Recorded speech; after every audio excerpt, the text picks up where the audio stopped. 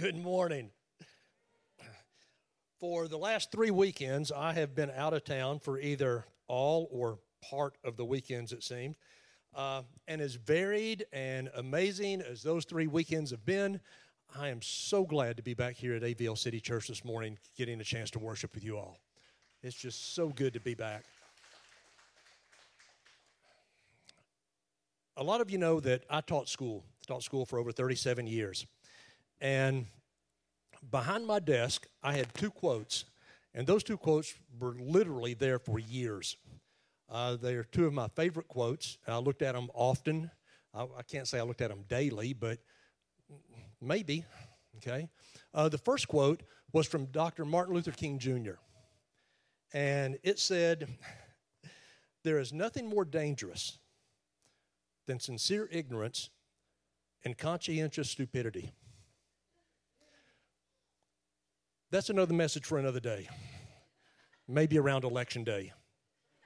That one might fit. Yeah, I said it. Sorry. The other one was from a gentleman named Ed Sable. Now, Ed Sable was the founder of NFL Films. Back in the day before cable, yes, I'm old enough to remember before cable. Before cable, you didn't have highlights of football games happen instantly. You had to wait till Thursday for the highlight reel to come out. Yeah, for real. And NFL Films would do that. They would film every game, put together this great highlight reel, and show it on Thursday from all the games. Otherwise, you saw 1, maybe 2 games, and that was all that was available to you. Well, Ed Sable was a master storyteller and a master narrator. And he had this quote: "Tell me a fact, and I will learn. Tell me a truth, and I will believe. Tell me a story, and it will live in my heart forever." And that's how I taught. I used that as a basis for my teaching, told tons of stories. But better than Ed Sable, an even better example of teaching by storytelling is Jesus, right? Jesus loved to tell stories, told stories all the time. And he told stories for 2 different reasons that I can think of. One is to teach, but 2, he also told stories to separate people out, to separate those who had just showed up to see what all the fuss was about from those who really wanted to follow him and know what he was teaching, because a lot of his stories on the surface didn't make a lot of sense. There were analogies, there were metaphors, and unless you dug down into them, you wouldn't know what he was talking about. But he was a great storyteller. And so today, I want to start by telling you a story about a man named Jed. He was a poor mountaineer, barely kept his family fed. See, some of you understand what that is. Some of you younger ones have no idea. So you consider that a parable. You can try to figure that one out, okay? But just go to Roku channel, look up Beverly Hillbillies, you'll be good. My story is not about a guy named Jed. It's about a guy named Josh. Now, Josh, he was a good guy. Smart, very successful. If Josh had I don't know if I want to call it a weak point. Some people might consider it a weak point because basically he cared. And maybe cared, if you can care too much, he would have been one of those guys who cared too much. He just genuinely had a heart of compassion and love for other people. But being very smart, being very successful, he had a lot of people come to him. They would ask him for advice, ask him for favors, ask him for different things. He would help out. But he noticed that the things that people asked for and the advice they were wanting and things like that, that there was so much more to life than what they were asking. And they just weren't getting it. And this bothered him a lot because he loved people so much. So he decided to do something that I guess in today's culture, today's vernacular, we would call it a social experiment. he decided to put everything aside, start over at square one. Just completely set aside what he had. Now, he had support from his mother, had support from his stepfather. His biological dad was still in the picture. He had support from his biological dad. And so he set everything aside, moved someplace where no one knew him, started at square one. Now, for about 90% of this experiment, not much happened. A little early sign once of a little flash of something going, but then it just all sort of settled back down into average, kind of. Nobody really took notice. He got down to about the last 10% of what he had set aside for this experiment. And things started to change. They kicked in, but they also became a roller coaster. Okay, it started with a conversation he had with his cousin. That went really, really good. Then he decided he was going to go into isolation. He was going to completely separate himself from everybody for over a month and really just get it together. And the only person he really talked to during this month was his biological dad. His stepdad had already passed away. Mother was still there, but he chose to spend this time by himself, spending time with his biological dad and seeing what would go from there. He came out of this isolation feeling pretty good. What you might think of coming out of isolation, but he comes out, and once you know it, the very first person he runs into is the person who hates him more than anybody else on the face of the earth. Roller coaster, right? But he handles it like a champ. Goes right on by the guy, kicks off this last 10% full force, and he decides what he's going to do. He's going to go on a speaking tour. He's going to put together a team, and he's going to go around, and he's going to be speaking to people and teaching people how they can have this better life that they don't even understand that they can have. All this stuff that he's seen people missing for all of his life, he's seen people missing all this, and now he can teach it. Now he can spend time with them. So he picks a team, and just like everything else about this experiment being sort of nothing normal about it, he picks a team that there's nothing really normal about how you would pick a team to do this either. It's not like he goes out and picks people who are on the 30 people under 30 who are going to make the biggest impact, or he didn't pick people who were well-refined or well-educated or had made a name for themselves as great leaders. He didn't pick any of those. He picked a really young group for his team. And he picked them because he thought, I'm only going to do this for so long, and then I'm going to step aside, and I want a team together that can keep teaching people and showing people what I'm trying to show them. So he gets his team and he takes off, and it's not long before he is incredibly popular. Now, not really financially successful. He wasn't going after the financial end. He wasn't trying to gain anything financially. That wasn't his heart. His heart was to show people a better way. Not long after he starts rolling into towns, and literally thousands of people are showing up to hear him. Thousands. And this goes on and on. A word goes before him, and he starts heading toward a town, and people start gathering. I mean, they're excited for him to be there.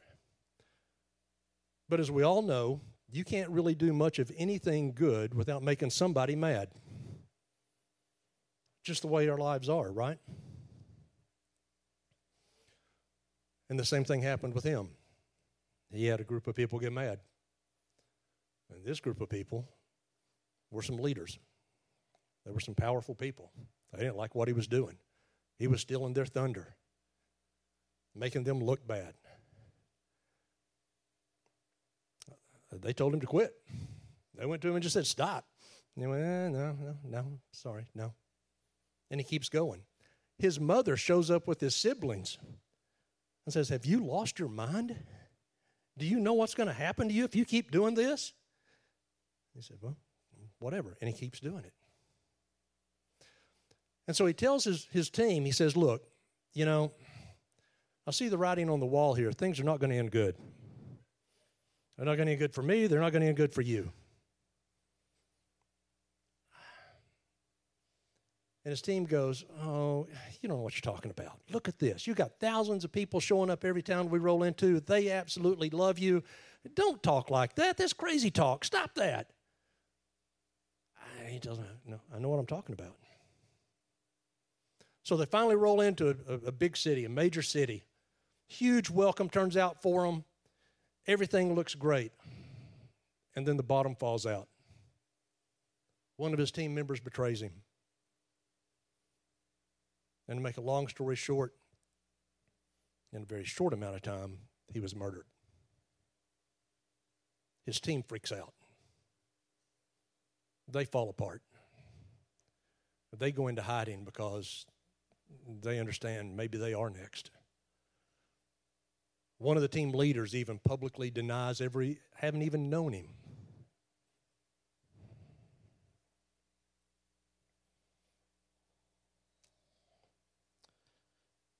Now, the story leaves several questions sort of hanging there in the air. Was his experiment successful? What happened to the team? Why would he even do something like that? I mean, his mother and his siblings warned him. People tried to get him to stop. He kept on. Why would he go through all that for people who didn't even care? And for those who seemed to care, some of them betrayed him, some turned their backs on him. Why would he do something like that? And most importantly, this is the question I want us to look into today. Why is this story so important to us? Well, the good news is, you know, the story doesn't end there. You know the end of the story. In case you haven't figured out, that's the story of Jesus, right? Now, if we lived in Jesus' time and we rolled into Nazareth and asked for Jesus, they would have looked at us like, who? Because Jesus is an English translation, and they didn't speak English. They did speak Greek and Hebrew. And we get our New Testament from the Greek, right? Now, if we'd have rolled into Nazareth and asked for Yeshua, then they would have pointed us in the right direction. Especially if we asked for Yeshua the carpenter, they would have pointed us in the right direction. But when we translate Yeshua from Greek to English, it translates as Jesus. When we translate the Hebrew Yeshua into English, it translates as Joshua. That's why Josh was the name in the story, okay? Instead of Jed. So today we're going to continue talking about the Trinity. We've talked about it for the last couple of weeks. Donovan 2 weeks ago spoke about God the Father. Last week, Sergio spoke about the Holy Spirit. And today I want to speak about Jesus, the Son. Okay? Then next week, Sergio's going to come up, and if he's any kind of speaker at all, he's going to make it crystal clear about the whole Trinity thing. Might be the first person in history to do that, but if he's worth his salt, he can do that. I got confidence in you, bro. I'm here for you. You see, the truth of the matter is the disciples, well, let me back up. Jesus was fully God and fully human at the same time, right? Fully God, fully human. And sometimes that's kind of hard for us. We can accept it, but it can be a little hard for us to get our mind wrapped around. The disciples didn't have any problem getting their mind wrapped around the humanity of Jesus, that Jesus was human. We don't have any trouble getting our mind wrapped around that, that you're human and I'm human. I mean, and that's the way it was with the disciples and Jesus. They knew he was human. He was right there. They did struggle getting their minds wrapped around his divinity, that he was the Son of God. Even after he had performed all sorts of miracles and cast out demons and walked on water and done all these amazing things, they still at times struggle to get their mind wrapped around it. Now today, as Christians, we don't seem to have much of a problem getting our mind wrapped around his divinity. Non-believers do, admittedly, but as believers, we can accept his divinity, that he's the Son of God. And we can accept that he was human, but we miss out, I think, on why that's so important. And that's what we're going to talk about today. Now, this whole thing about being fully God and fully human at the same time, real quick, we're going to hit 4 scripture references that reference this, okay? First one comes out of Isaiah.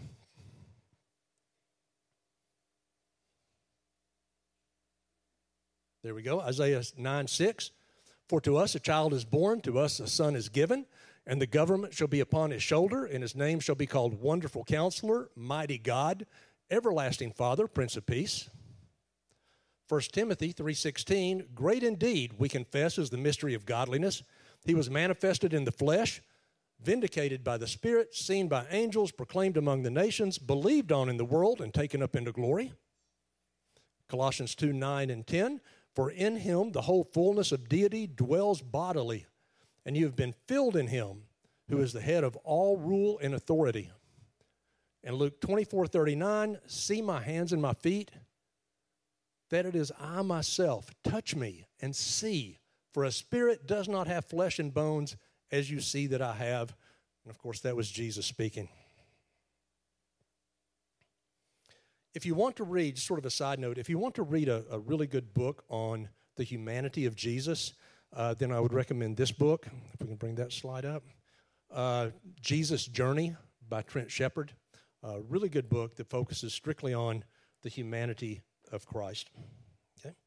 Now, it seems like sometimes we think that we know that Jesus was human, but I don't know that we always accept that he lived just a fully human life.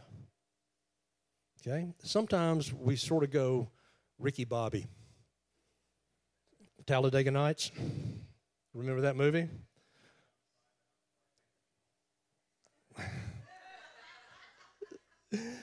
Ricky Bobby's prayer, little baby Jesus who's sitting in his crib, watching his baby Einstein videos, learning shapes. And sometimes we act like little baby Jesus laid there in the crib and, played with planets or something like that.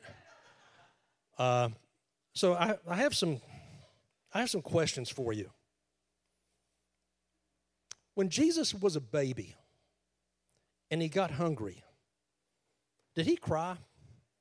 Or did he just raise his hand and let his mama know he was hungry? What about this one? Baby Jesus, did his diaper stink? Perfectly. Did baby Jesus ever have a blowout diaper? Yeah, you parents know. Yeah. When he started teething, did he cry in pain, or did he just wake up one morning with a full set of baby teeth and flash his pearly whites at Mary? Right?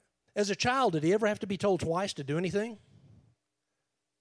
Jesus was a carpenter, right? Did he measure twice and cut once? Did he just have to measure once?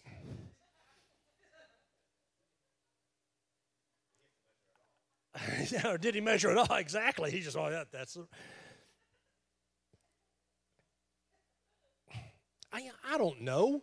The Bible doesn't say anything about that. What it does talk about, or basically what historians and theologians say, is because it didn't make much reference of his childhood, other than the fact that when he was 12, he sort of cut out from the family and hung back 3 days at the temple with his family not knowing where he was, found him in the temple teaching at 12 years old.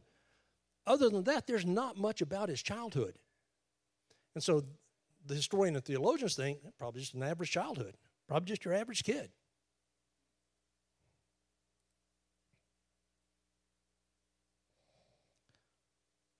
But there are some things that the Bible does say that lets us know for a fact that Jesus was human. And I'm going to go through these pretty quick, okay? These are scriptures that show some human characteristics of Jesus. Matthew 14:13, when Jesus heard of his cousin, John the Baptist's death, he went away in a boat to a deserted spot by himself. So he showed grief, sadness, right? He was astonished in Luke 7:9. Matthew 3:5 says he was deeply upset and looked around at them angrily. John 11:33-35, deeply stirred in the Spirit, Jesus burst into tears. Jesus celebrated in the Holy Spirit in Luke 10:21. He hugged the children and blessed them in Mark 10:16. Luke 19:41, when he came near and saw the city, he wept over it. Matthew 21:18 talks about how he was hungry. John 19:28, he was thirsty. In John 4:6, he was weary, tired. My favorite, Mark 11:12-14, Jesus got hangry. Now, hangry may not be in the Bible, but if you're unfamiliar with this passage, it's when Jesus gets up in the morning, he's heading into town, he sees a fig tree. He's hungry. He goes up to the fig tree, no fruit. He cursed the tree and it died. If that's not hangry, I'm not real sure what hangry is. So why is this important? The task of a disciple, the main job of a disciple, was to learn to be just like the rabbi, just like their teacher.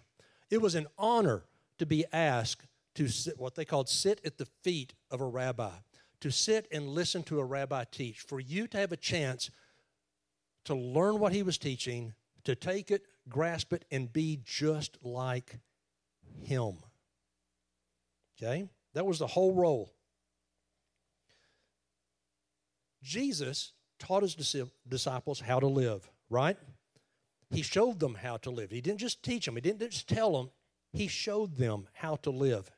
He showed them how to love others. He showed them how to honor and please God. The word we use in the church is sanctification.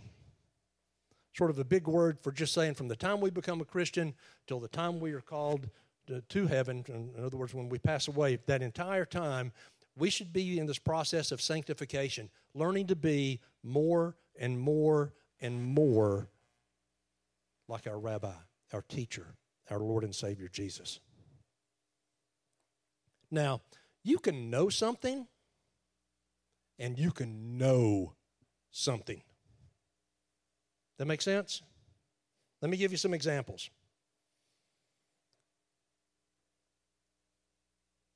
I can know that it would hurt if I broke a bone. Okay? How many of you have had a broken bone? Then you really know, right? Somebody who hasn't had one may know it hurts, but somebody who has had a broken bone knows it hurts. I know it would hurt if someone shot me. I have never been shot. Okay? Somebody who has been shot knows that a whole lot better than I do. There was an interview with an emergency room doctor in Los Angeles, and she worked the trauma unit at night, and she saw gunshot victims almost on a nightly basis. And in the article, the writer of the article had asked her, what's the number one comment you hear from gunshot victims? I thought, well, that's a no-brainer. It's going to be, am I going to die? That wasn't the number one comment. She said, hands down, the number one comment that she heard from gunshot victims was, are you ready for this? Well, I didn't know it was going to hurt. To quote Sergio, what? What do you mean you didn't know it was going to hurt? Yeah, stuck with the thumbtack. That hurts, and that's a little bitty hole. What do you think a big hole is going to feel like? But seriously, it was like, well, I didn't know it was going to hurt. But we watch so many movies, TV, video games, where, I mean, they get shot and they get up like nothing happened. Well, because that's make-believe. That's not real. In real life, it hurts. Let me give you another one. Parents, Before you had a child, you knew what it was like to have a child. Yeah. Well, yeah, you say that now because now you have one. You go, no, I didn't. When I was teaching, before my daughter was born, I'd have parents come in and say, well, you just don't understand. You don't have kids. And I'm sitting there thinking, I have 150 a day. I think I know. And for the kids I coached, for a lot of those kids, I spent more waking hours with their kid than they did. I think I know what it's like to have your kid.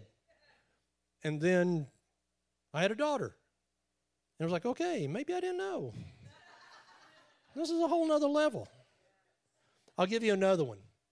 Men, we know that it hurts, that it's painful to have a baby, even though we have never had one.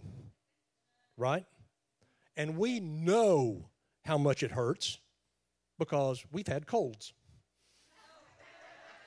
And as far as we're concerned, our level of a cold equals about that of a childbirth, right? I also know that I'm now in trouble. So let's move on.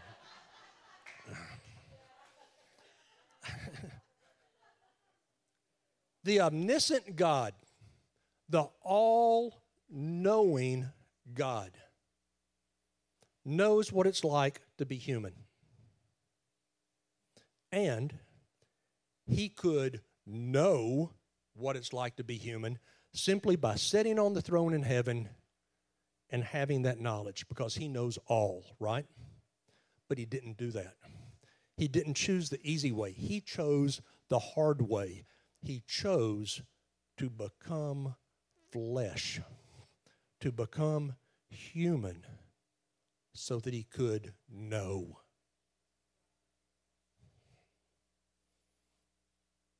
He becomes one of us, feeling our pain, shedding our tears, joining our struggles. He didn't just walk around in a body. John 1:14 says he became flesh. Why would he do that? Just to know? No, there's more to it. I want to give you two reasons, and I hope these aren't confusing. One, he wanted to know so he could better relate to us. And two, and this is what can be a little confusing, he wanted us to know that he knew what it was like to be human. That he's not just God sitting on a throne in heaven and he's never gone through what we've gone through. He wanted us to know that, yes, we know that he knew because he went through some of the same stuff. He went through the same things that we went through. He went through good times. He went through horrendous times. He went through tragedies. He went through loss of loved ones and friends. He went through pain and suffering, excruciating suffering. He went through betrayal. He went through all these things so that when we go through them, we know that he understands. Sergio said last week that we go through seasons in our life where sometimes we relate better to the Father and sometimes better to the Son and sometimes better to the Holy Spirit. There are those times I need to relate to someone who knows what I'm going through. If you lose a loved one, if a loved one passes away and someone who's never lost a loved one comes up and says to you, well, I know what you're going through. Your first thought is, do I hit him with a fist or a 2x4? Because this clown doesn't know. He says he knows, but no, he doesn't. There's more to it than that, right? When we go through experiences, now we can relate to people who have been through those experiences, and they understand that we understand. Just like Jesus. He demonstrated the absolute best way to live, the absolutely best way to be human. Because of Jesus' humanity, his life, his death, his resurrection, there's now a new way to be human. Deeply rooted in the love of Abba the Father. And filled with the power and overflowing life of the Holy Spirit.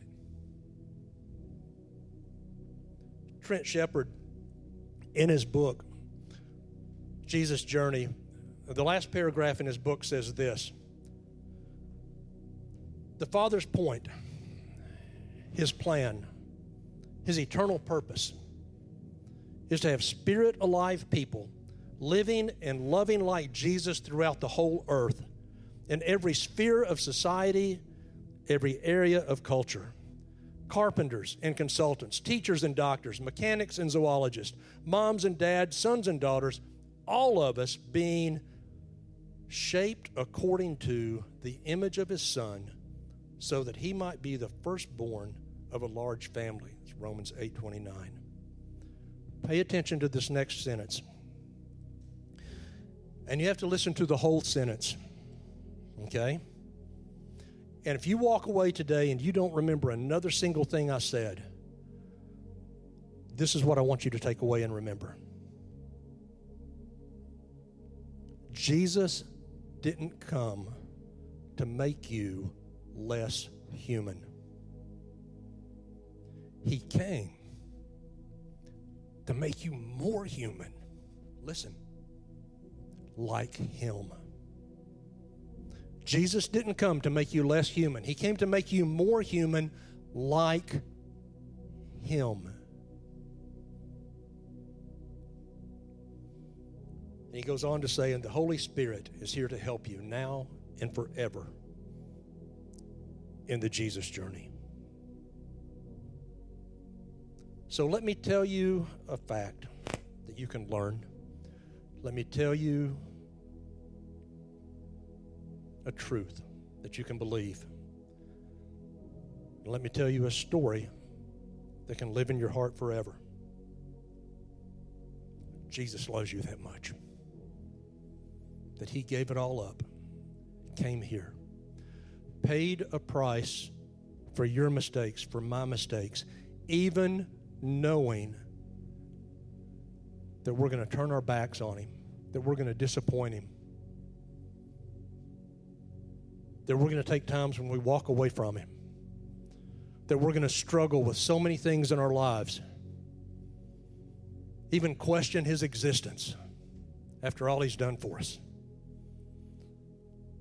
But he loves us so much that he did it anyway, knowing that.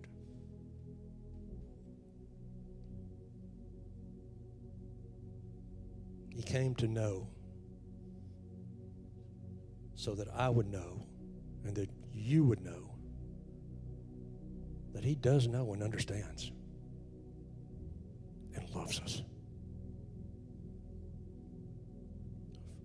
Francis Chan in Crazy Love said, the critical question for our generation and for every generation is this: if you could have heaven with no sickness, with all of your friends you've ever had on earth, all the food you've ever liked, all the leisure activities you've ever enjoyed, and all the natural beauties you ever saw, and all the physical pleasure you ever tasted, with no human conflict and no natural disasters, could you be satisfied with heaven if Christ wasn't there? The first time I read that, I got to that part that said, could you be satisfied with heaven? And I went, well, yeah. And then I read that last little bit, and it broke my heart. I completely left Jesus out. Make sure you understand this. If your salvation experience is rooted in and only in you getting to go to heaven, then you have to ask yourself, did I accept Christ, or did I just buy fire insurance trying to stay out of hell? What was my goal there? The goal to heaven isn't to have all those things, even those will be there. That's not the goal to heaven. The goal to our salvation is to spend eternity with Christ. That's why he loves you so much. That's his goal. He wants you. He loves you so much that he wants to spend eternity with you. With you. The other stuff is just icing on the cake. If we get to heaven and heaven were nothing except Jesus standing in front of me, it would be more than I could ever hope for and dream of. And I could be happy for eternity.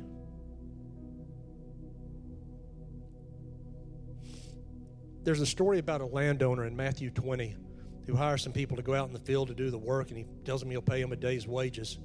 About lunch, he notices that the work's not going to get all done, so he hires some more people, and he tells them, I'll pay you a full day's wages to go out and work a half day. He goes on. He gets about an hour left before it's time to quit. There's still too much left to be done, so he goes out and hires some more workers.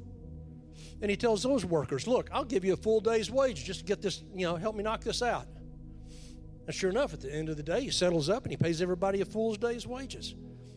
Well, the guys who had worked all day weren't real happy about that. And they questioned the landowner about it. The landowner said, look, it's my call. I'm the one who decides what I give. God is the one who decides. He doesn't care if you came to Jesus, if you accepted Christ as your Savior as a child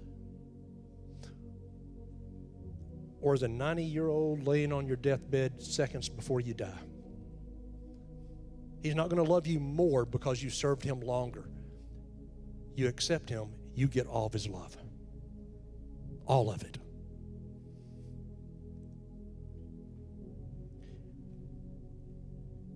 If you bought fire insurance,